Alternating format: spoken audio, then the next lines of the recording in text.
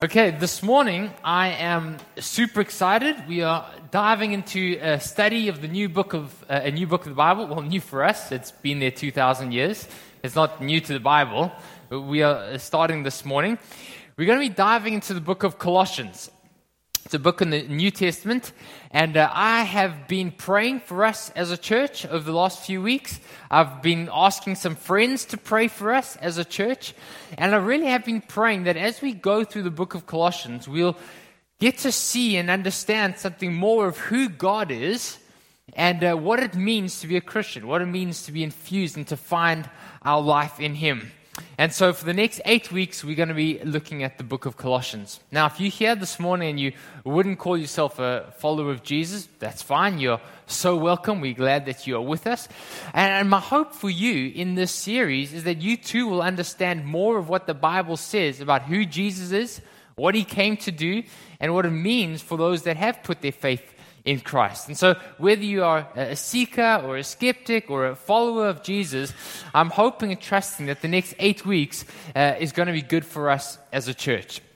Now, what I'm going to do this morning is I want to take the next couple of minutes to explain some of the background to the story of Colossians, how it got into the Bible.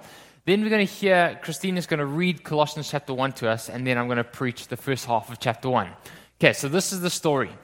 So the year is around 52 to 55 AD, okay? Over a 3-year period, the Apostle Paul, the man who wrote much of the New Testament, is in the city of Ephesus in modern-day Turkey, okay? Chris and Fiona and a couple others were just there last week or so. So Paul's in this city called Ephesus. It's a major trading city. It's a major port town. And he's there preaching for 3 years. And he starts off in the synagogue, but pretty soon he's kicked out of the synagogue because he's telling everyone about Jesus. And so what he does is he rents a hall in the city of Ephesus, and every day he's preaching and teaching and telling people about Jesus. And what he's specifically doing is he's showing from the Old Testament scriptures how Jesus of Nazareth really is the Christ, the promised Messiah. But not only that, he's showing and proving from the scriptures how Jesus came to die, to bear the sins of the world upon himself. But he didn't stay dead, he rose again, which vindicates his claim that he really is the Lord of all creation. Okay? So Paul's doing this for 3 years in Ephesus. Now, somewhere in that time, a wealthy businessman, a Gentile, so not a Jewish man, a Gentile called Philemon, from a town 100 miles away called Colossae. Have we got Philemon? Okay, here we got Philemon as our wealthy businessman. Okay? And so Philemon, he happened to be Chinese. How's that, eh? Okay, I'm not going to make comments. So Philemon is this wealthy businessman from a town 100 miles away, a town called Colossae. And Philemon does a lot of business in Ephesus. And so he comes to Ephesus, he's doing business, and while he's there, he hears about this man called Paul that's causing a real stir and uproar in the city of Ephesus. And so he goes to hear what Paul is talking about. And while he's there, he hears the message of Jesus, but not only that, he sees the demonstration of the power of God, because people that are sick are getting healed miraculously. People who have been oppressed by spiritual forces and spiritual darkness are being set free. And so, to his own astonishment, Philemon believes the gospel, and God enters his heart and changes him. And so, over the next 3 years, he is discipled by Paul, and he travels between Colossae and Ephesus, doing business. Now, at the same time, there's another man who also comes from the town of Colossae. This is a young man who's a bit more rugged, a bit more feisty. His name is Epaphras, right? Can you see Epaphras there? So Epaphras also comes from the city of Colossae, and he's doing business in Ephesus. And while he's there, he too goes to hear Paul. He hears the message of Jesus. The Holy Spirit changes his heart, and he becomes a follower of Jesus. Now, Epaphras goes back to the city of Colossae, and he starts telling everyone about what Jesus has done, that Jesus is the promised Messiah, the Christ. And his friends and his family start to believe the gospel and become Christians as well. Now, Epaphras doesn't just go to Colossae. He goes to all the surrounding towns like Laodicea and Hierapolis, telling everyone about Jesus. And so pretty soon, there's this little church that starts to form in the city of Colossae. And this church meets in the house of Philemon, the wealthy businessman, right? Well, this goes on for a couple of years. Now, there's a side story, a little cameo that's happening here. Let me tell you about it. Philemon, the wealthy businessman, he had a big estate, and he had some slaves that worked on his estate. And one of his slaves was called Onesimus. Okay, we have Onesimus. Here's Onesimus. And so Onesimus means useful. But actually, he didn't live up to his name because he wasn't very useful. He was a runaway slave. So one day, he runs away from his master, Philemon, stealing some money in the process. So he steals some household goods, steals some gold, and he runs away. Now, that wasn't that uncommon, but it was dangerous. If you were a runaway slave and you got caught, you were in serious trouble. So Onesimus runs 1,000 miles away to the city of Rome. Okay, and there he goes into hiding. It's a big city. No one's going to recognize him. He thinks he's a free man forever. Jump forward 6 or 7 years later. 6 or 7 years later, Paul's no longer in Ephesus. He's been traveling around, and Paul finds himself in the city of Rome. But he's there arrested because he's been preaching the gospel. In fact, he's under house arrest. Okay, so he lives in his own house. He's under house arrest for 2 years. And while he's there for 2 years, people are allowed to come visit him and talk to him. And Paul tells everyone that he can about the wonder of Jesus. And one day he meets this man called Onesimus, this runaway slave. And he tells him about Jesus. God does something in his heart. Onesimus becomes a Christ follower. And then Paul puts 2 and 2 together and says, hang on, your old master Philemon, is he in Colossae by any chance? I know him. And so Paul now knows his former master and this runaway slave, right? And so Paul writes a letter to Philemon. There's a book in the Bible called Philemon. It's 1 chapter. It's very short. He writes a letter to Philemon saying, you'll never know who I've just run into in Rome, your former slave, Onesimus.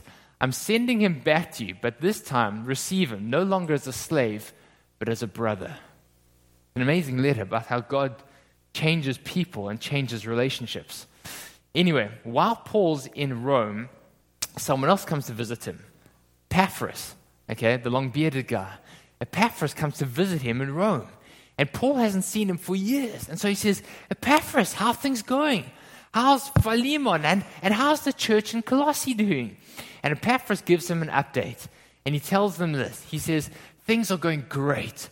The church is doing really well. The church, they love Jesus and they love one another. It's an amazing church. Paul, you'd be so proud of them. But there's a couple of challenges as well.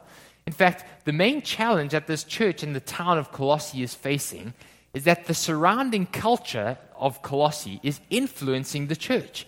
And so the church is being more influenced by the culture than the culture being influenced by the church. And so there's 2 things in particular. The one is that there's a religious group of people in the town of Colossae that are telling the Christians, listen, Jesus is good, but if you really want to know God, you've got to add Jesus plus all the Old Testament laws, right? You've got to observe this Sabbath, you've got to worship at this festival, you've got to observe this new moon feast, you've got to do all these religious things plus Jesus, right? But there's another challenge. The secular Roman culture is influencing the church, and they're saying, listen, Jesus is good, but he's like one of all the other gods, Apollos and Dionysus and all these other gods. And if you really want to know who God is, you've got to worship the angels, and you've got to, engage in asceticism. You've got to flog yourself and fast, and you've got to really seek the gods. And Jesus is good, but he's just one of all these other gods. And so Paul writes a letter back to the Colossians to help them understand. And he says, this is what I want you to know. I want you to see the supremacy of Jesus, that Christ is Lord of all things. I want you to understand the power of the gospel. And I want you to know what your life in Christ looks like, what it means to be a follower of Jesus. And so Paul gets his other friend, this is his 4th friend, called Tychicus. Okay, there's Tychicus. Paul gets his friend Tychicus, and he sends him 1,000 miles away back to the town of Colossae with 3 things. He sends him with a letter to Philemon, the master, okay, the wealthy businessman. He sends him with Onesimus, his former slave, and then he sends a letter to the Colossians. And he sends these 2 letters and Onesimus with Tychicus to the Colossians, and encouraging them to be deep in their understanding of who Christ is, deep in their understanding of the gospel, and what their life in Christ looks like. And that letter is the letter to Colossians that we're going to look at for the next 8 weeks. So on that note, Christina, will you come and read God's word to us this morning? Let's listen to Colossians chapter 1, verses 1 to 12, I think it is. Please follow along in your bulletin or on the screen. Paul, an apostle of Christ Jesus by the will of God, and Timothy, our brother, to the saints and faithful brothers in Christ at Colossae. Grace to you and peace from God, our Father. We always thank God, the Father of our Lord Jesus Christ, when we pray for you, since we heard of your faith in Christ Jesus and of the love that you have for all the saints, because of the hope laid up for you in heaven. Of this you have heard before in the word of the truth, the gospel, which has come to you, as indeed in the whole world it is bearing fruit and increasing as it also does among you, since the day you heard it and understood the grace of God in truth, just as you learned it from Epaphras, our beloved fellow servant. He is a faithful minister of Christ on your behalf and has made known to us your love in the Spirit. And so, from the day we heard, we have not ceased to pray for you, asking that you may be filled with knowledge of His will in all spiritual wisdom and understanding, so as to walk in a manner worthy of the Lord, fully pleasing to Him, bearing fruit in every good work, and increasing in the knowledge of God, being strengthened with all power, according to His glorious might, for all endurance and patience with joy, giving thanks to the Father who has qualified you to share in the inheritance of saints in light. This is the word of God. Great. Okay, thank you, Christina. Okay, so let's actually pray. Let me just ask God to really speak to us. Father, we come before your word this morning. We come because we want to meet with you. We want to encounter you. God, won't you bless the preaching of your word? God, won't your word get inside of us? And just as the Colossians, those 2,000 years ago, needed a revelation of your supremacy and your wonder, God, won't you do the same for us? We ask you to be with us now. In your name, amen.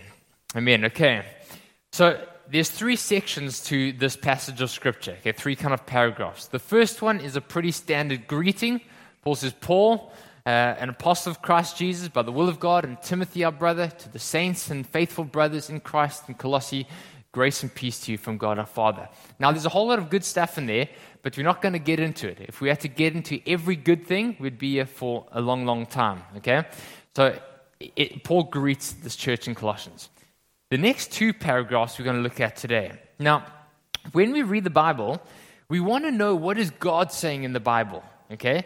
We don't just read the Bible and say, this is what it says to me, because that might not be what God is saying at all, right? The Bible is not just a book of inspirational thoughts and ideas. The authors that wrote it had an idea. They were trying to communicate something, and God is trying to communicate something. So what we want to do is understand, God, what are you saying in the Bible? Not just what do I think it might be saying.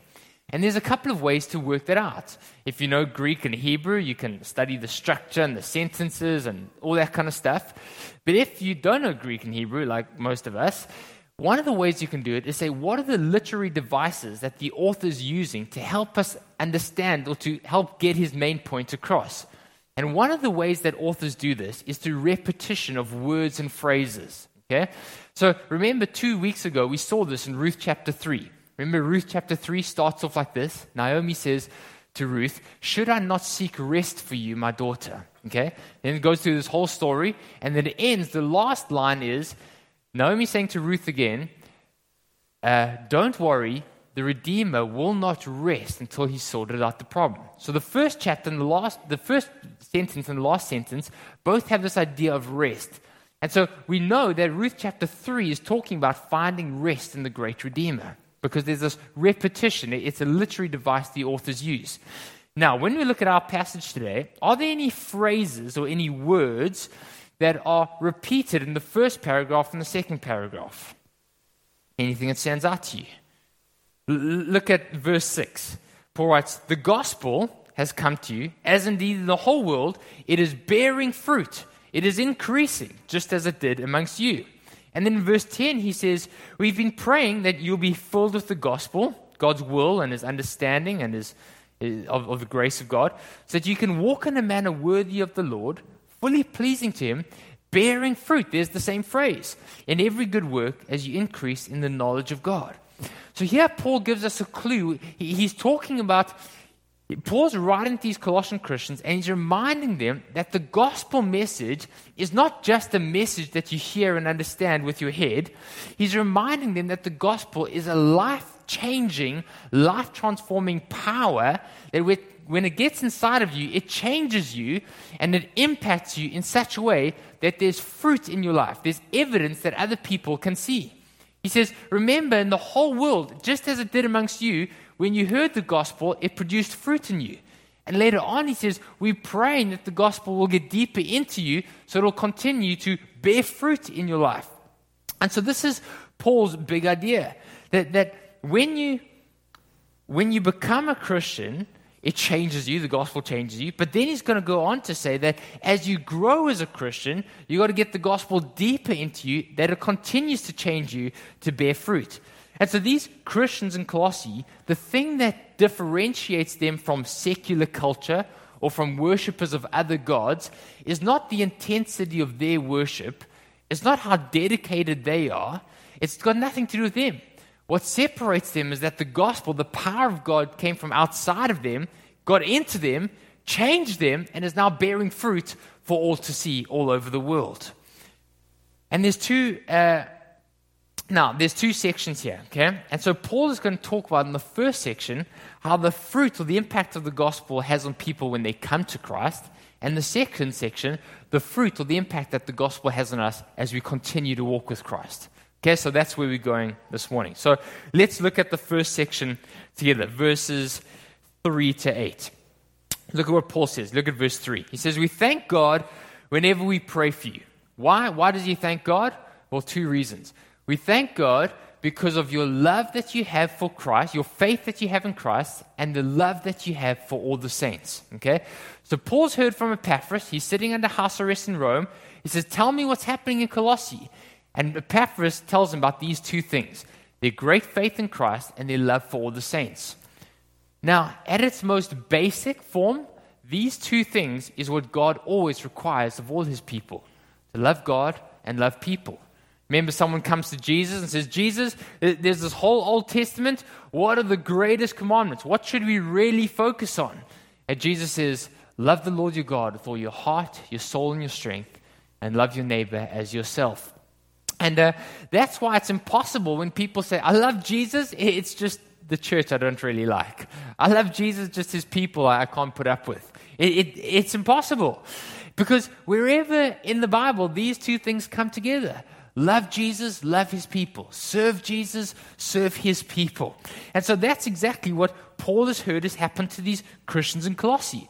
The gospel's got inside of them, and it's stirred in them a deep faith in Christ, a love for Christ, and a love for his people. And this comes from the gospel. Now, how does Paul describe the gospel? What does it mean? What does it look like? Well, he actually gives three phrases for it. He says it is the hope that is laid up for you in heaven, verse 5. He calls it the word of truth, and he calls it the grace of God.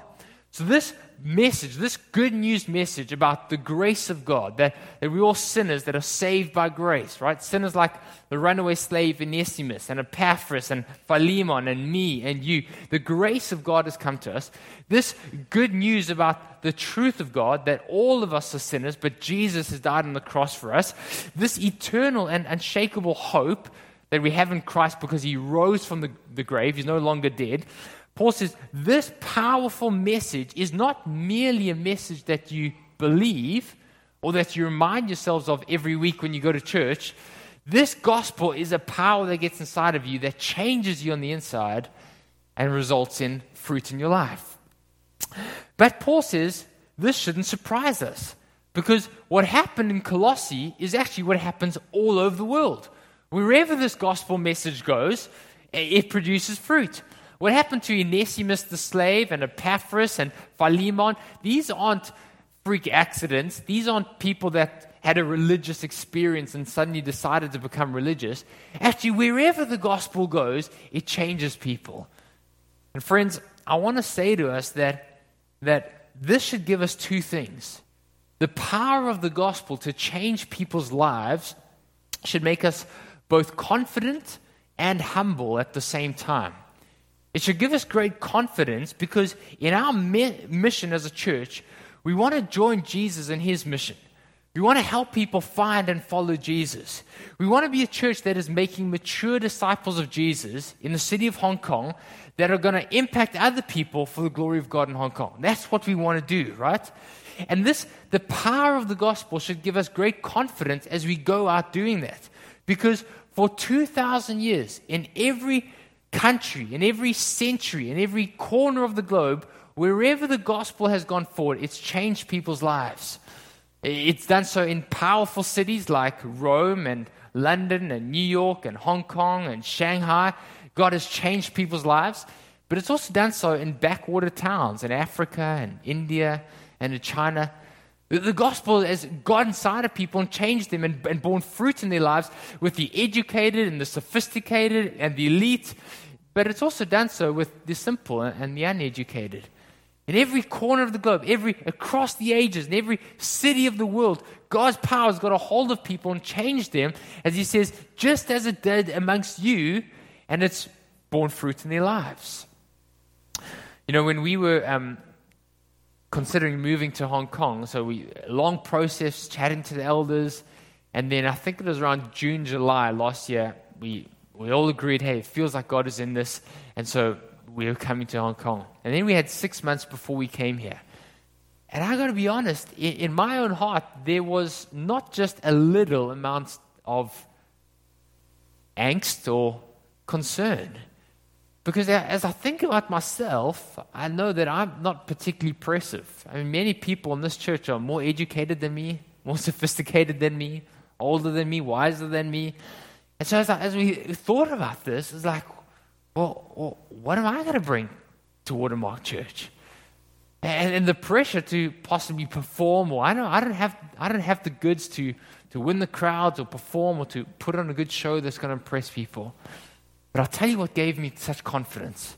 I'll tell you what gave me conviction is the absolute certainty that I knew that in my heart, this gospel message has a power that changes people's lives and bears fruit. And so you don't need to come and perform. You don't need to come and put on a show. You don't need to come and win people over, because as you bring the gospel is a power that bears fruit in people's lives. And so Watermark, I want to say to us that as we seek to make a difference for Christ in our city, as we host alphas, as we reach out to people, as we put on events, we can have great confidence knowing that the power of God is not in us.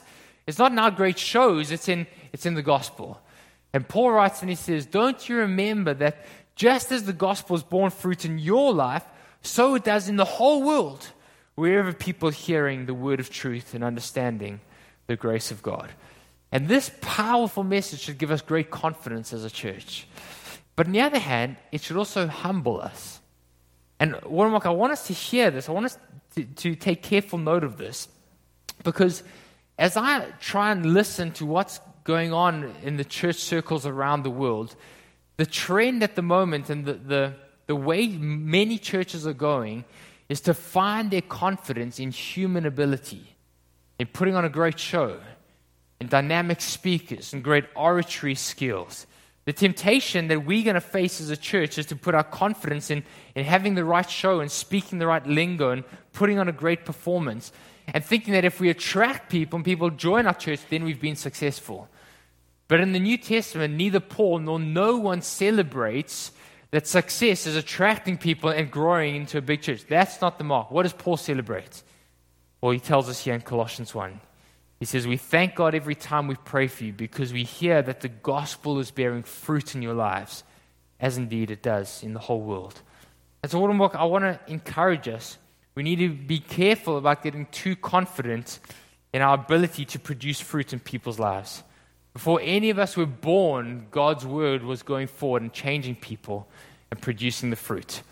And so Paul writes and he says, we thank God whenever we pray for you because we've heard of your faith in the gospel. We've heard how this has changed you and is producing fruit, as indeed it does in the whole world.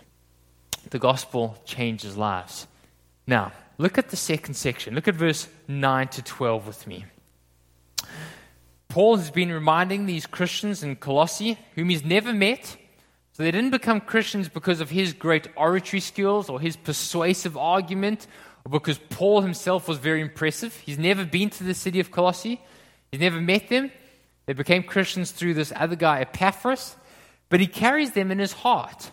And so he's reminding them of the power of the gospel that got inside of them and caused this combustion to take place in their lives and change their lives. And so he writes this. And so from the day we heard, we have not ceased to pray for you. Now, here's the question, right? What do you pray for a church that is experiencing this gospel explosion to take place? So here's a church that's 6, 7, maybe 8 years old. Good things are happening. God's gospel's got there. People's lives are being changed. It's a great community. They love one another. There's a couple of challenges, but generally the church is going really well. Sounds a lot like Watermark, right? 8 years old, great community. What do you pray for such a church? What do we pray for Watermark? What should we be praying? Well, look at what Paul prays. He says, and so from the day we've heard, we have not ceased to pray for you, asking that you may be filled with the knowledge of God's will in all spiritual wisdom and understanding, so as to walk in a manner worthy of the Lord, fully pleasing to Him, bearing fruit, there's our phrase again, and increasing in the knowledge of God. Let's think about this. What does Paul mean when he says, I pray that you'll be filled with the knowledge of God's will in all spiritual wisdom and understanding? Most of life is made up of making decisions, right? We all make decisions all the time. Big decisions, small decisions, long-term decisions, short-term decisions. We all make many decisions. And how easy would it be every time we had a decision to make, we just looked up the clouds and we could know what God's will was, right? Or just like a sign fell from heaven on your desk, okay? Employ this person, don't employ this person. You want to go to university next year? Go to A, don't go to B, right? Life would be so simple if every time we had to make a decision, we just knew, okay, God, this is your will, I'll do it, right? But the truth is that life is not that simple, right? Life is far more complex. It's far more nuanced than just simple answers to life's questions, right? Life is full of complexity and nuance, and there's difficulty. God never intended life to be so one-dimensional, so simplistic, right? God never intended the Christian life to be one in which every time you've got a decision, you just look up the clouds and you know what is His will. God, should I wear this suit today or this suit? Should I catch the 40M to church or the 22 minibus, right? Lord, what is your will? Please tell me. No, God just says, you got a brain, you get on with it, okay? Now, here's the problem with let's say some education systems. I don't know what it's like in Hong Kong, but where we come from, the problem with some education systems is we teach our children and our young adults just to memorize the right answer, right? So memorize the answer, and the problem is that when you get out of university and you enter the real world, you realize that life is more complex than just knowing the simple answer to the simple equation. Now, in many ways, we're tempted to treat God and faith in the same way. But as we said, life is more complex than that. Think about marriage and dating and singleness and relationships. I mean, that's complex. It's not as simple as just A or B. Which one do I choose? These things are nuanced and difficult. If you think that's complex, what about parenting? That's a whole nother level, right? You can't just flip to the Bible. Let me put it this way. When your 4-year-old daughter spits on your 6-year-old daughter, just saying hypothetically, might have happened in our household in the last 24 hours.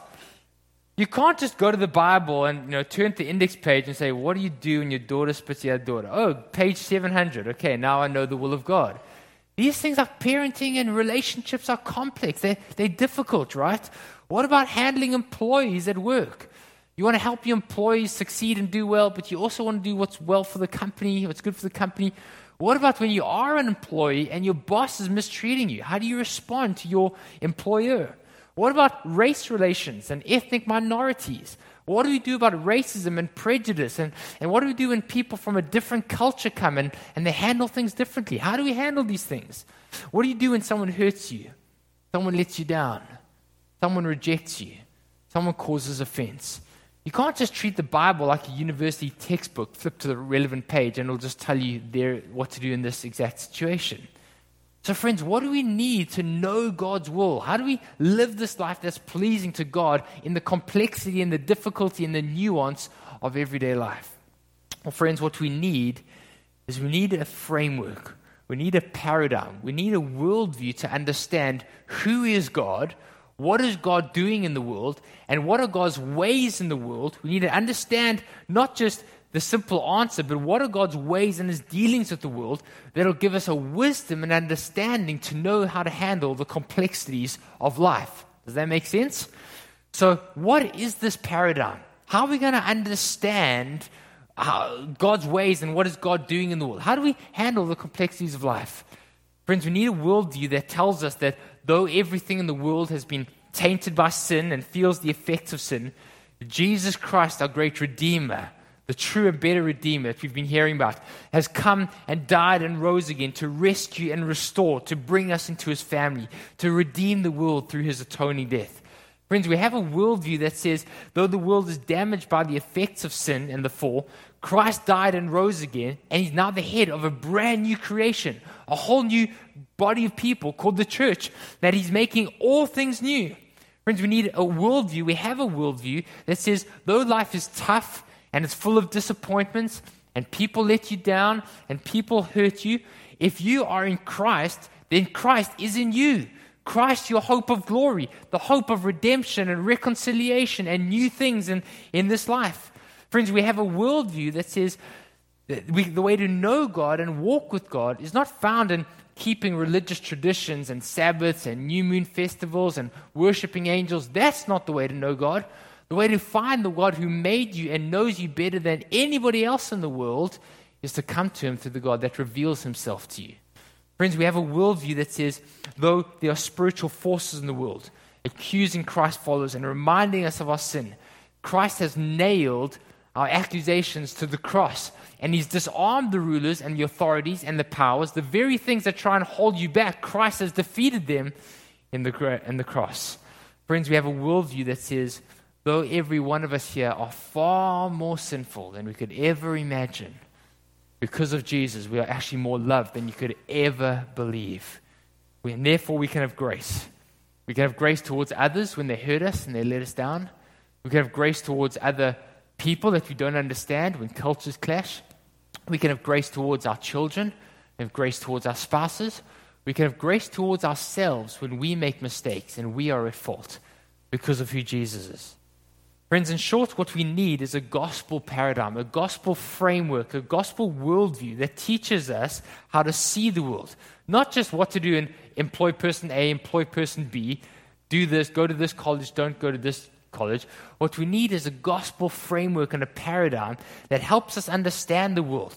It helps us understand that grace triumphs over hostility, love triumphs over hatred, and eventually Christ triumphs over sin. And what happens when we get this gospel paradigm? What happens when we see the world the way that God really made it, what God's really doing in the world? What happens when we see the supremacy of Christ over all things and our life in Him? Paul writes and he says, you'll have a spirit of wisdom and understanding. You'll know how to walk in a manner worthy of the Lord, fully pleasing to Him. You'll bear fruit in every good work and increase in the knowledge of God. And the rest of chapter 3 and 4 in the book of Colossians, Paul is going to show how this gospel framework, this understanding of the ways of God and the world of God, of who Christ is and what He came to do, and how His death and resurrection changes everything, Paul is going to show that this paradigm helps husbands and wives in their marriages. He's going to show in chapter 3 how this paradigm helps parents parent their kids. He's going to show that this gospel paradigm helps bosses with their employees and employees respond to their bosses. He's going to show how this paradigm helps people that are at enmity with each other and don't get along with each other and don't understand each other's cultures and races. Actually, this paradigm helps people find each other and are unified and destroys racism in the church. Friends, what we need is this gospel paradigm. We need to be filled with the knowledge of God's will, and all wisdom and understanding, so as to know how to walk fully pleasing to Him, bearing the fruit that God has got planned for us. And so what this means is that Watermark, as a church, we, like the Colossians, need to get this gospel deeper into our hearts. You know, every month I have a Skype call with 4 other pastors in the Asia-Pacific region. And we chat together and we learn from each other and try and encourage each other and pray for one another. And one of those pastors is in Australia, in Perth. He planted this church about 6 years ago. They've got about 150 people. It's a good, solid church. A South African-born Australian now. And one of those pastors is a Japanese man in Tokyo. He's in the process of planting his church. They've got about 5 people in their church, so it's like very early days. But he's an outstanding man, okay, Sato. Another one of those pastors, also a Japanese guy called Ryuta, also in Tokyo, started his church 5-6 years ago, about 150 people or so. And then the 4th pastor is actually my brother in Singapore, and he planted his church 10 years ago, and they've got a big church, right? Over 1,000 people or so. And so once a month we get together and we chat and we say, what's going on? How can we pray for each other? And so about 6 weeks ago, I said to them, won't you email me each 3 things I can pray for you? I want to commit to praying for you 4 guys and your churches. Email me 3 things that I can pray for you. And I was astounded because they emailed separately 4 people. All of them are older than me. All of them are more gifted than me. All of them are more godly than me. All of them are better leaders than me. And yet all 4 of them, their first point was the exact same thing, just phrased in different ways. This is what they said.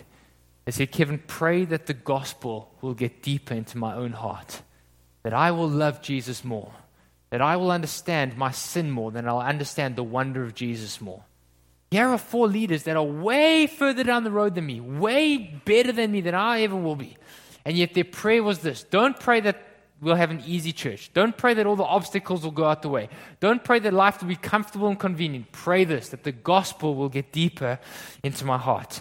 And friends, this message of the gospel is not just something you believe in order to become a Christian. It's exactly what we need to believe deeper and more profoundly in order to grow as a Christian. The Bible is not just a handbook how to get us through life. The Bible is the revelation of who God is, the supremacy of Jesus and our life in Him, and what the gospel is, and it helps us to understand God and His ways in the world. Friends, what you and I need is far more than just simple answers to complex questions. Which suit should I choose? What university should I go to? What job should I take? What you and I need is the paradigm of who God is and the wonder of Christ's gospel to get deep into our hearts and to bear fruit in our lives.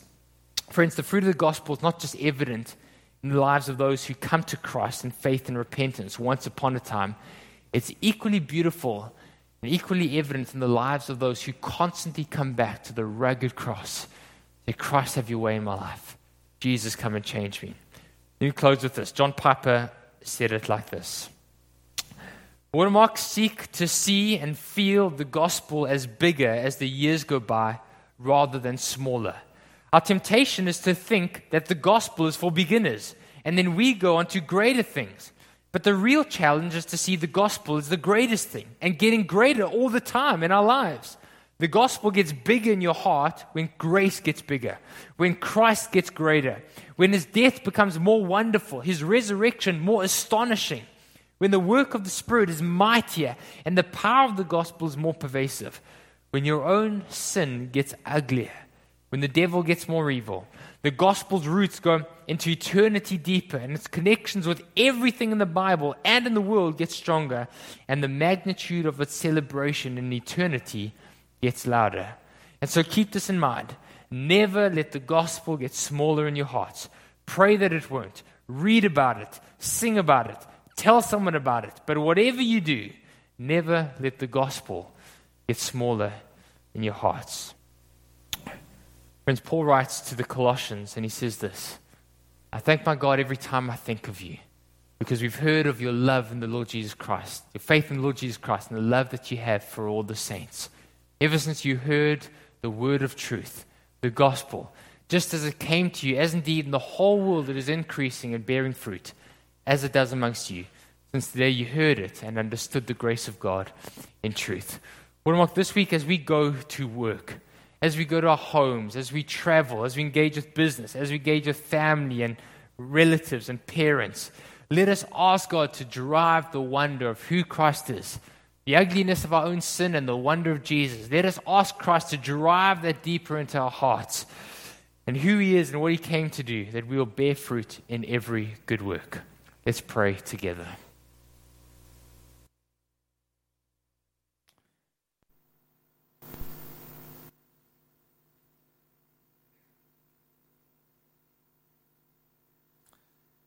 I want to pray for us that both as individuals and as a church, that the gospel will get deeper into our hearts. The horror of sin and the wonder of Jesus, what God is doing in the world, the power of Christ who triumphed over sin. I want to pray that this gets deeper into our hearts, but I want to ask you to pray with me. I want to ask you to pray for yourself. Maybe it's been a long time since you were brought to your knees and in awe of who Christ is and what He's done in the world. Maybe you've become blasé and familiar with Jesus and the gospel. Even that word gospel might become just so familiar. Friends, when was the last time we were brought to our knees? When was the last time we had tears rolling down our face at the incredible thing of the cross and what Jesus did and who He is? And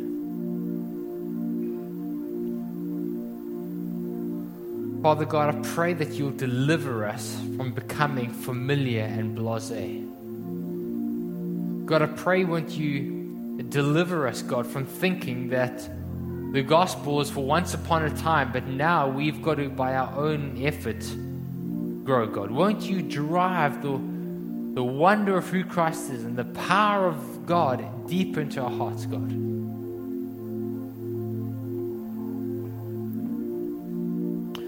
Father, as a church, we want to be a church that is bearing fruit for You, that people can see the difference and the impact in our lives. We ask You, God, won't You give us Your Holy Spirit to do that, Lord? Won't You fill us with the knowledge of Your will? Won't You give us the spirit of wisdom and understanding? Won't You give us a gospel framework and paradigm, God, to live out our lives pleasing for You and bearing fruit for Your glory? Father God, won't You dismantle the idols in our life, the things we hope and trust in rather than You? Won't You destroy them? Won't You, God, come and open our eyes to see the wonder of Christ? Friends, if you're in the place where you just are a bit too familiar or a bit blasé about God, why don't you ask God to do that in your own heart? Ask God to get a hold of you again. Ask God to break your heart. Ask God to bring you to your knees.